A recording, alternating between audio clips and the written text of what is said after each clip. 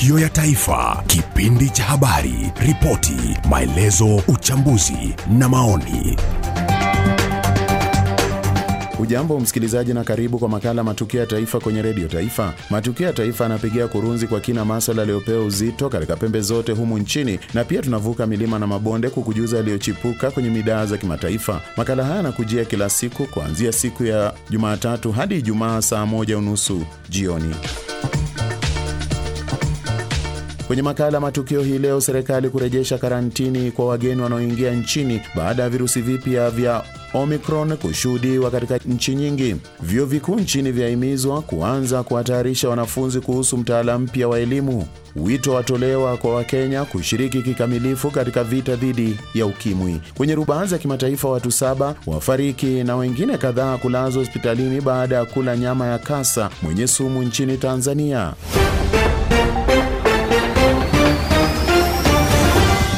Matukio ya Taifa, kipindi cha habari, ripoti, maelezo, uchambuzi na maoni. Nikiripotia Radio Taifa kaunti ya Nyamira, mimi ni Edward Onyancha. Nikiripotia KBC kaunti ya Kiambu, jina langu ni Nyambura Mburu. Mimi ni Andrew Ekoine Juma, nikiripotia KBC toka mjini Kitale kwenye kaunti ya Trans Nzoia. Jimbo la Nyeri, mimi ni Wanjiku Dhuita. Timothy Walehwa, KBC kaunti ya Bungoma. Kutoka Mombasa, mimi ni Wandago Odongo. Nakaribisha kwenye kipindi cha leo, langu jina ni George Swaka. Serikali imefadhili mafunzo ya walimu wa mtaala mpya wa CBC kote nchini kwa shilingi bilioni 3.4. Akizungumza mjini Naivasha wakati wa kongamano la siku moja la kushirikisha wanahabari, mkurugenzi mtendaji wa tume ya kuajiri walimu TSC Daktari Nancy Masharia alisema jumla ya walimu 1229,292 wa shule za umma watafaidika na ufadhili huo. Na kwingineko, katibu mkuu anayeshughulikia mabadiliko ya mtaala mpya chini ya Wizara Elimu Bi Fatuma Chege sasa anavitaka vyuo vikuu nchini kuanza matayarisho ya wanafunzi kuhusu mtaala mpya kabla ya mwaka 2029. Peter Ndambuki na maelezo hayo kwa kina. Akizungumza katika hafla ya kuhitimu kwa wanafunzi 500 wa chuo kikuu cha Lukenya huko Mtito Andei, kaunti ndogo ya Kibwezi, Bi Fatuma Chege ametaja wakati ya kupanga matayarisho ya mtaala mpya vyuoni ni sasa. Wakati wa Fatuma anataka vyuo vikuu kutathmini taaluma wanazopewa wanafunzi, huku akisema kuna baadhi ya taaluma hazipatiwi wanaohitimu nafasi ya kujiendeleza kimaisha. The nature of how universities are created to teach, do research and do community service, it doesn't call for them to sit and wait and get a surprise. It's for them to be doing research down there, observing, looking at the courses that are happening there at the basic level and in relation to the courses that they are offering, for them to look at how the pedagogy, the teaching styles and the learning styles are changing down there, and remembering these graduates will come to the university. Kati waliofuzu ni pamoja na wakilishi wadi 9 kutoka mbunge la kaunti ya Makueni.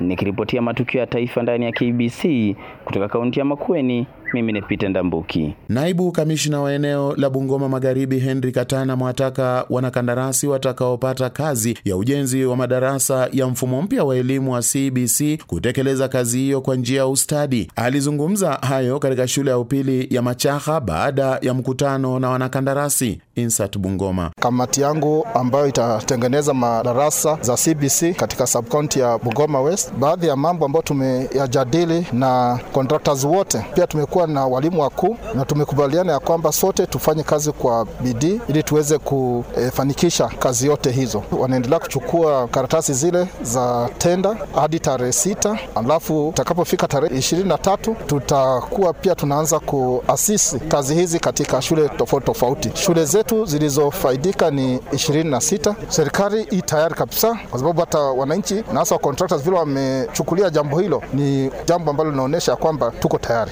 Ripoti yake Timothy Walehwa.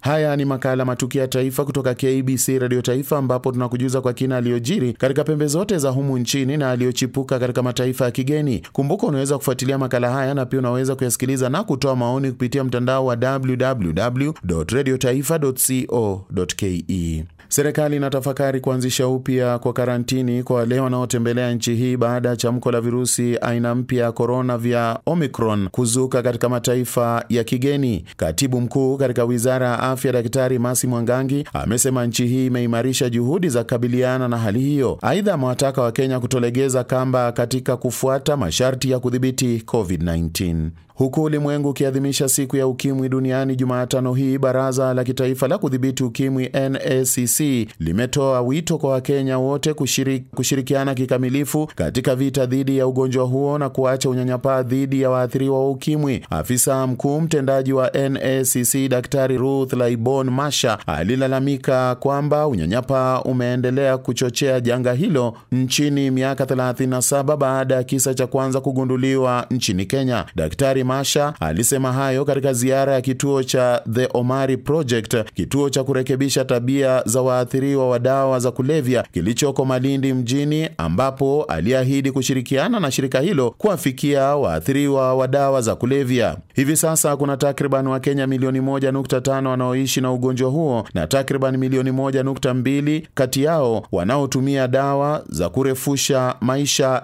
ARV.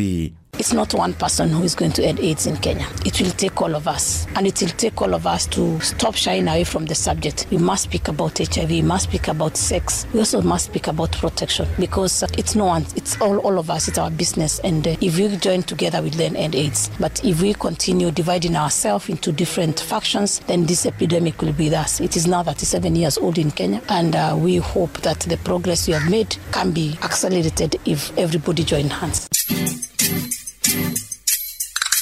Haya ni makala Matukio ya Taifa kutoka KBC Radio Taifa, ambapo tunakujuza kwa kina aliyojiri katika pembe zote za humu nchini na aliyochipuka katika mataifa ya kigeni. Kumbuka unaweza kufuatilia makala haya na pia kuyasikiliza na kutoa maoni kupitia mtandao wa www.radiotaifa.co.ke. Maafisa wa polisi katika kaunti ya Trans Nzoia wamewatia mbaroni washukiwa 4 waliopatikana wakipakia sukari bandia ya kutoka nchi jirani ya Uganda. Andre Koinajuma anatuarifu. Maafisa wa polisi kwenye kaunti ya Trans Nzoia wamewatia nguvuni watu 4 waliopatikana wakipakia sukari ya magendo ya kutoka kwenye taifa jirani la Uganda. Kwa mjibu wa kamanda wa polisi kwenye kaunti ya Trans Nzoia Bijasinda Wesonga, alisema kuwa wane hao walipatikana wakipakia sukari kwenye gunia iliyokuwa na lebo la kampuni ya ulugesi ya huko Uganda kwa magunia ya kampuni fulani ya sukari ya humu nchini.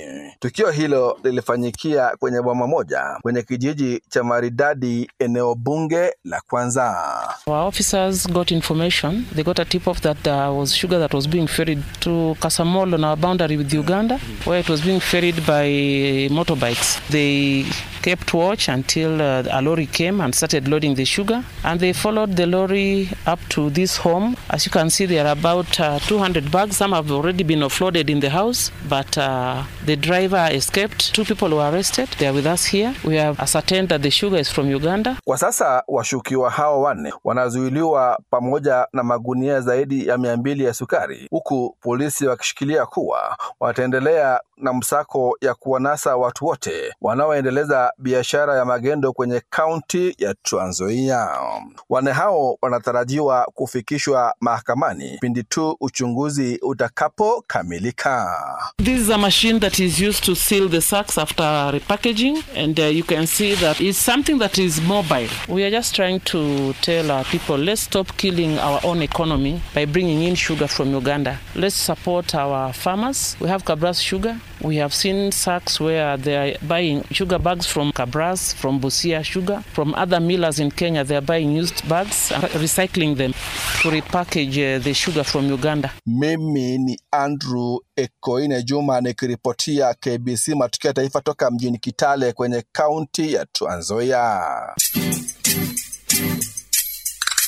Polisi huko Migoro wamewataka madereva wanaotumia barabara kuu ya kutoka Rongo kuelekea Homa Bay wawe makini ili kupunguza ajali za mara kwa mara zinazotokea katika barabara hiyo. Filimia wana taarifa hiyo. Ni onyo lililotolewa na kamanda wa polisi katika kaunti ya Migori Bwana Mark Wanjala punde tu baada ya ajali mbaya kufanyika katika barabara hiyo, ambapo mwalimu mkuu wa shule ya msingi ya Nyamuga Bi Pamela Berry Lowora alipoteza maisha yake. Bwana Wanjala aliwataka wanaotumia barabara hiyo kuwa makini, kwani barabara hiyo hutumika sana na matingatinga ya kusafirisha miwa, na hivyo basi ni rahisi kwa madereva kusababisha ajali wasipokuwa waangalifu. I would like to inform those driving along that Rongo Homa Bay road to be very careful, because there are a lot of motorbikes on that road, and also we have tractors along that road, and the drivers have to be very careful while driving along the road. Kamanda huyo wa polisi katika kaunti ya Migori pia aliwaonya waendeshaji bodaboda ambao hawaheshimu sheria za barabara ya kwamba watachukuliwa hatua kali za kisheria, akisema ya kwamba hawatakubali mtu yeyote kuendesha bodaboda bila leseni. Nikiripotia KBC Radio Taifa kutoka kaunti ya Migori, mimi ni Philip Miawa. Watetezi wa haki za binadamu eneo la Kerio Valley wametoa wito kwa wanaume kuwalinda wanawake dhidi ya ukiukaji wa haki zao na unyanyasaji unaosababishwa na mashambulizi ambayo yamekithiri katika eneo hilo. Peter Kipkoech na maelezo zaidi. Jingle. Kwa mujibu wa Mary Chepkony kutoka shirika hilo, amelikashifu kiwewe ambacho kinawakumba wanawake katika eneo hilo, huku watu wakipoteza maisha kutokana na mashambulizi hayo. Watoto wangapi wamekufa katika Kerio Valley kwa ajili ya ng'ombe hii ambao tunazungumzia na mbuzi? Akina mama wangapi wanalia ambao pengine wamekuwa traumatized na wanalia kwa sababu ya kupoteza hao watoto? So nataka kuwa challenge wazee.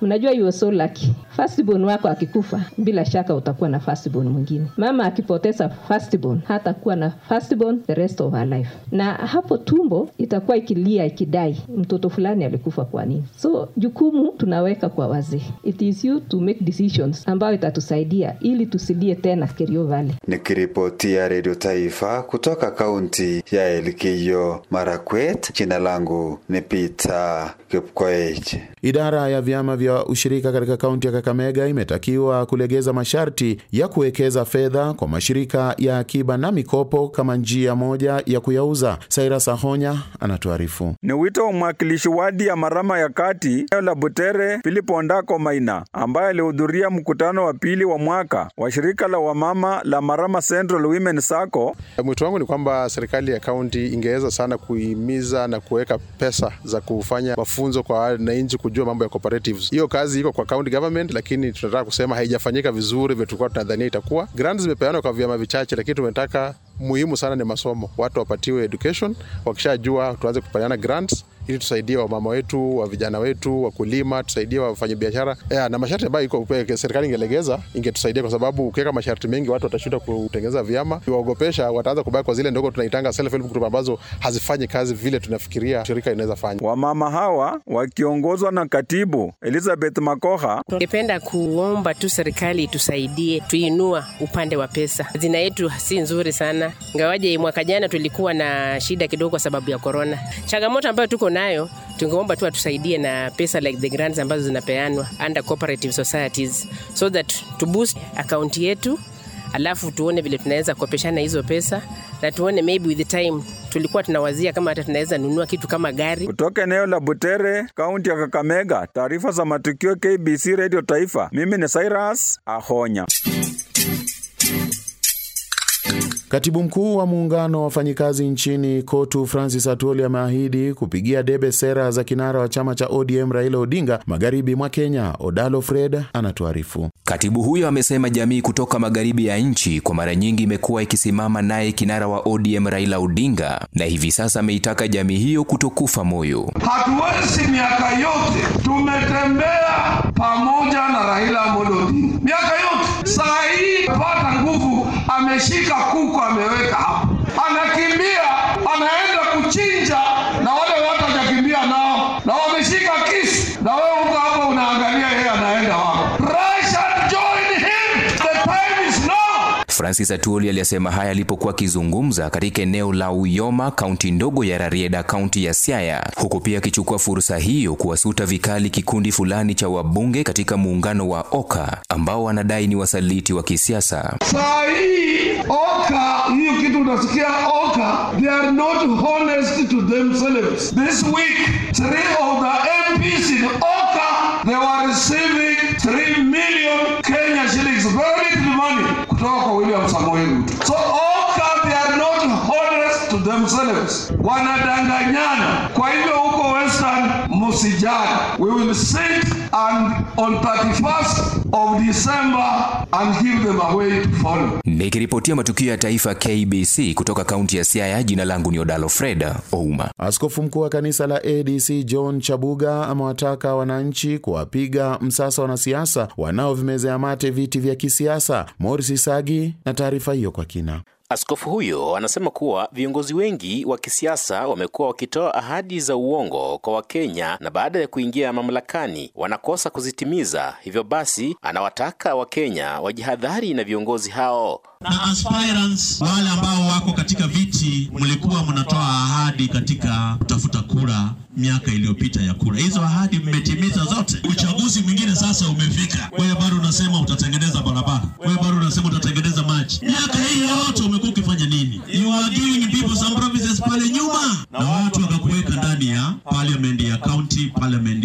ya national, parliament ya senate. Have you accomplished all these pledges you are making to people? Wale watu hawajatimiza hizo pledges, msiwarudishe kwa viti. Mtapata changamoto. For the last 5 or 4 years you have been in the office. What have you done to the people who elected you? Chabuga vilevile ameitaka serikali itoe fedha kwa tume ya IEBC mapema kwa maandalizi ya uchaguzi mkuu ujao ili uandaliwe kwa njia mwafaka. Ile shirika la kusimamia uchaguzi Kenya, IEBC, nyinyi ndio sasa ndio tegemeo kubwa kwa demokrasia ya Kenya hii. This is the time IEBC you should be doing civic education ndani ya communities. Lakini kwa saa hii hatujaanza kuona hiyo. We expect budget ambayo imewekewa IEBC mara moja ipewe IEBC na waanze saa hii mikakati ya kuelimisha watu juu ya kura ya amani, juu ya kura ya maendeleo, juu ya uongozi bora na yale maadili mazuri ambayo yataendeleza nchi hii kwa misingi ambayo ni ya kukubalika hata kwa Mungu mwenyewe. Kutoka kaunti ya Vihiga, mimi ni Morris Motego. Haya ni makala Matukio ya Taifa kutoka KBC Radio Taifa, ambapo tunakujuza kwa kina aliyojiri katika pembe zote za humu nchini na aliyochipuka katika mataifa ya kigeni. Kumbuka unaweza kufuatilia makala haya na pia unaweza kuyasikiliza na kutoa maoni kupitia mtandao wa www.radiotaifa.co.ke. Seneta wa kaunti ya Taita Taveta Jones Mwaruma ameelekezea kidole cha lawama serikali ya kaunti hiyo kwa kupuuza sekta ya michezo katika eneo hilo. Nicodemus Mwambi anasimulia taarifa hiyo. Mwaruma amekashifu serikali ya kaunti ya Taita Taveta kwa madai ya kuwafungia nje vijana wa kaunti kutumia uwanja wa Johnson Mwanyumba ulioko mjini Wundanyi unaotumiwa na klabu ya Sofapaka ambayo inashiriki ligi kuu nchini, huku vilabu vya kaunti vikiwekewa vikwazo tele uwanjani humo. Mwaruma anasema hatua hiyo inadhihirisha jinsi serikali ya kaunti inaotelekeza vijana, hali inayofisha talanta zao. Uwanja wa Wundanyi, vijana wetu hata zoezi hawakubaliwi kuingia. Hii ni rasilimali yetu, na nilikuwa na train football hapa ndani. Kwa sababu ya timu inaitwa Sofapaka, hatuwezi chezea uwanja wetu. Niseme nisiseme? Wakati vijana wa Wundanyi wameulizia swali kwa bunge ya Senate kuhusu uwanja, county government imeleta jibu. Imesema ya kwamba haona mkataba wowote wa kulipa pesa kwa huu uwanja wa Wundanyi, wamepewa bure. Sasa ufungie watoto wetu wasichezee uwanja. Ufungie uwanja watoto wasichezee, na yule ambaye umempatia pia halipi. Watoto wetu wataharibika na mihadarati. Haya yanajiri huku serikali ya kaunti ya Taita Taveta ikisisitiza kujali maslahi ya vijana katika nyanja mbalimbali ikiwemo nyanja ya mchezo. Mwambingu Mwambi, KBC Matukio ya Taifa, Taita Taveta. Haya ni makala Matukio ya Taifa kutoka KBC Radio Taifa, ambapo tunakujuza kwa kina yaliyojiri katika pembe zote za humu nchini na yaliyochipuka katika mataifa ya kigeni. Kumbuka unaweza kufuatilia makala haya na pia unaweza kuyasikiliza na kutoa maoni kupitia mtandao wa www.radiotaifa.co.ke. Kwenye rubaa za kimataifa tunaungana naye Boro Galgalo. Radio Taifa Kimataifa.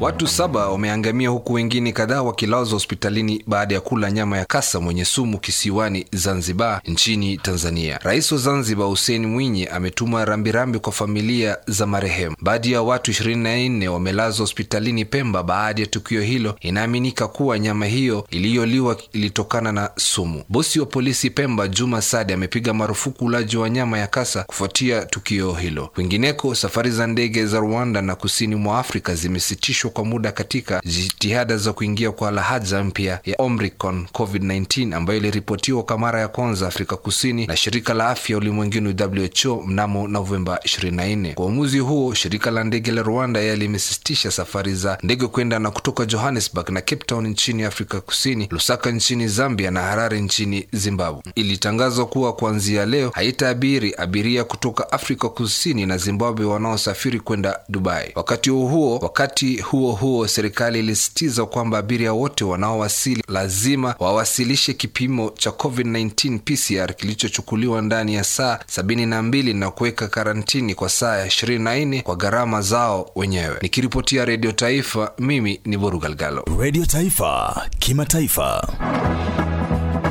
Na kufikia hapo ndipo tunatamatisha makala yetu ya leo ya Matukio ya Taifa hapa Radio Taifa. Kwa niaba wale wote waliofanikisha makala haya tunatoa shukrani zetu za dhati. Kumbuka unaweza kufuatilia makala haya na pia unaweza kuyasikiliza na kutoa maoni kupitia mtandao wa www.radiotaifa.co.ke. Nimekuwa wako George Swaka nikikutakia usiku mwanana.